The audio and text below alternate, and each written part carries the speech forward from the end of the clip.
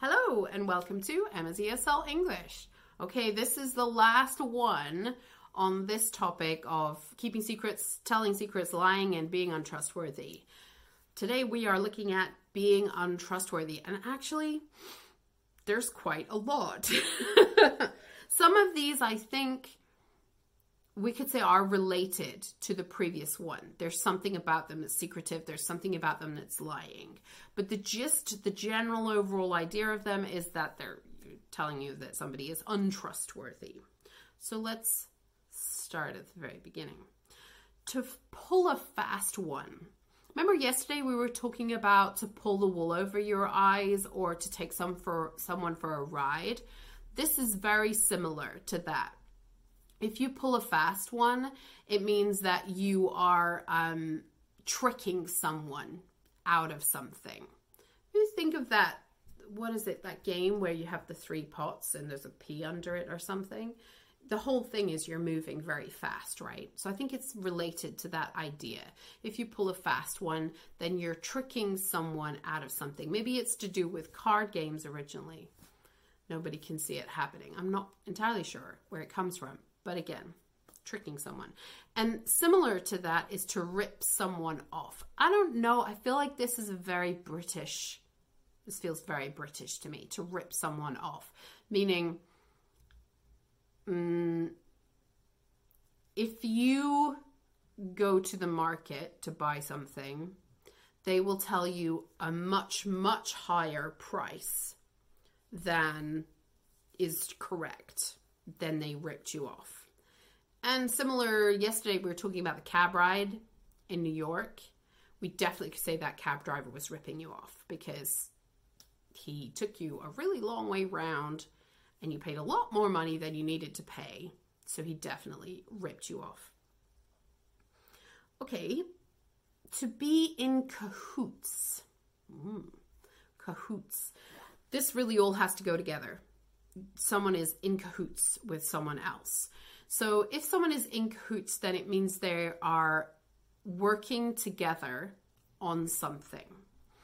This can be good and it can be bad. So we can put this in the same bracket as the keeping of the secrets. If we go back to that idea of a surprise party, then all of your friends are in cahoots in keeping the secret of your surprise party. They're all working on it together. So that's not necessarily a bad thing, right? Unless you hate surprises and then it's a bad thing. But most of the time, a surprise party is a good thing.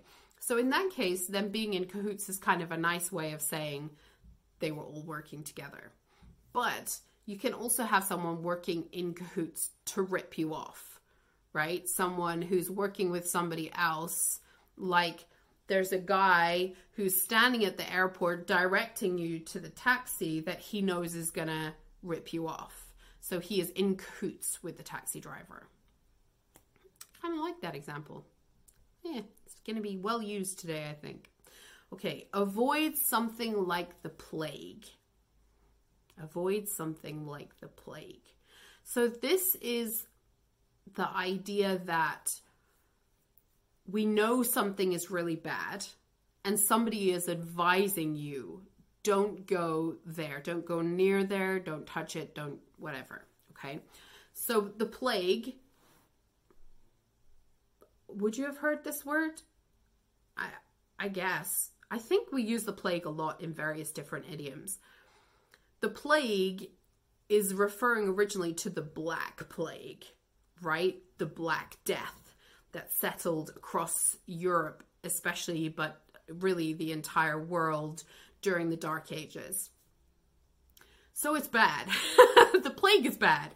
We can say we've had a modern plague with COVID, right? COVID was basically like the plague, not as devastating. It seems like a lot of people died. It was very, very horrible, but not quite as devastating as the Black Plague. But nonetheless, it was a global pandemic. So a plague can be described as a global pandemic of some kind. So if you avoid something like the plague, obviously we definitely don't want to catch whatever they have. So we're going to go really far around them. We're going to avoid them like the plague. So we can use this for something that Maybe your mother has decided that those people are really bad. And so she says, okay, you can go out to play as long as you avoid them like the plague. Okay. Or maybe you are doing some stuff with finance and one of your finance mates says to you, oh, dude, like all this stuff is really great, but that company, avoid them like the plague. It's a big hint. Don't go there. Not trustworthy. Not good. Right. Smoke and mirrors. Something can be described as smoke and mirrors. We can use smoke and mirrors. They can have smoke and mirrors. It's all smoke and mirrors.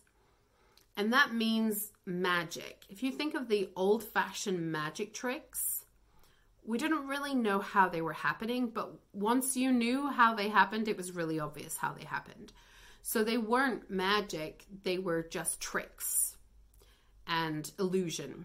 And so that's the idea with this. When something is smoke and mirrors, it's tricks and illusion. So we can use that to describe, for example, the money. We were talking about investing in something. We can say that company is all smoke and mirrors. So when we really look at the company, we can't understand where is the money coming from, where is the money going to, what are they selling? We can't understand any of it. And yet they look like they're a really wealthy company. We could say Trump. A lot of Trump's money is smoke and mirrors, especially now when we're hearing about how he has raised the value of his properties so that he could get tax breaks.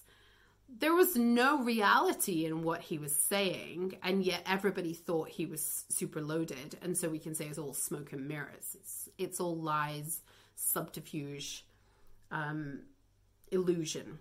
Subterfuge. That's a good word. I'll put it in the blog. Don't panic. Okay. We can also stretch or bend the truth. This is similar to the lies, right? If someone is lying, maybe this should have been in the lying one actually. If someone is lying, they're not, if we go back to that idea of little white lies, right? When I didn't want to say to someone, I don't like you, I'm not going.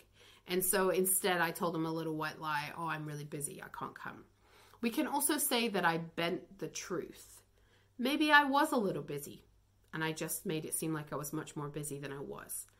Or I stretched the truth. I wasn't exactly busy, but I wasn't free either.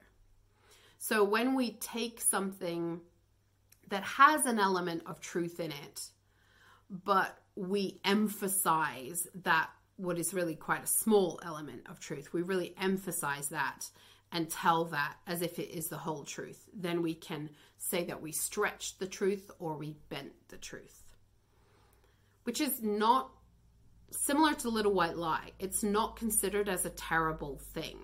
In a lot of cases, it's considered culturally acceptable to bend or stretch the truth or tell a little white lie.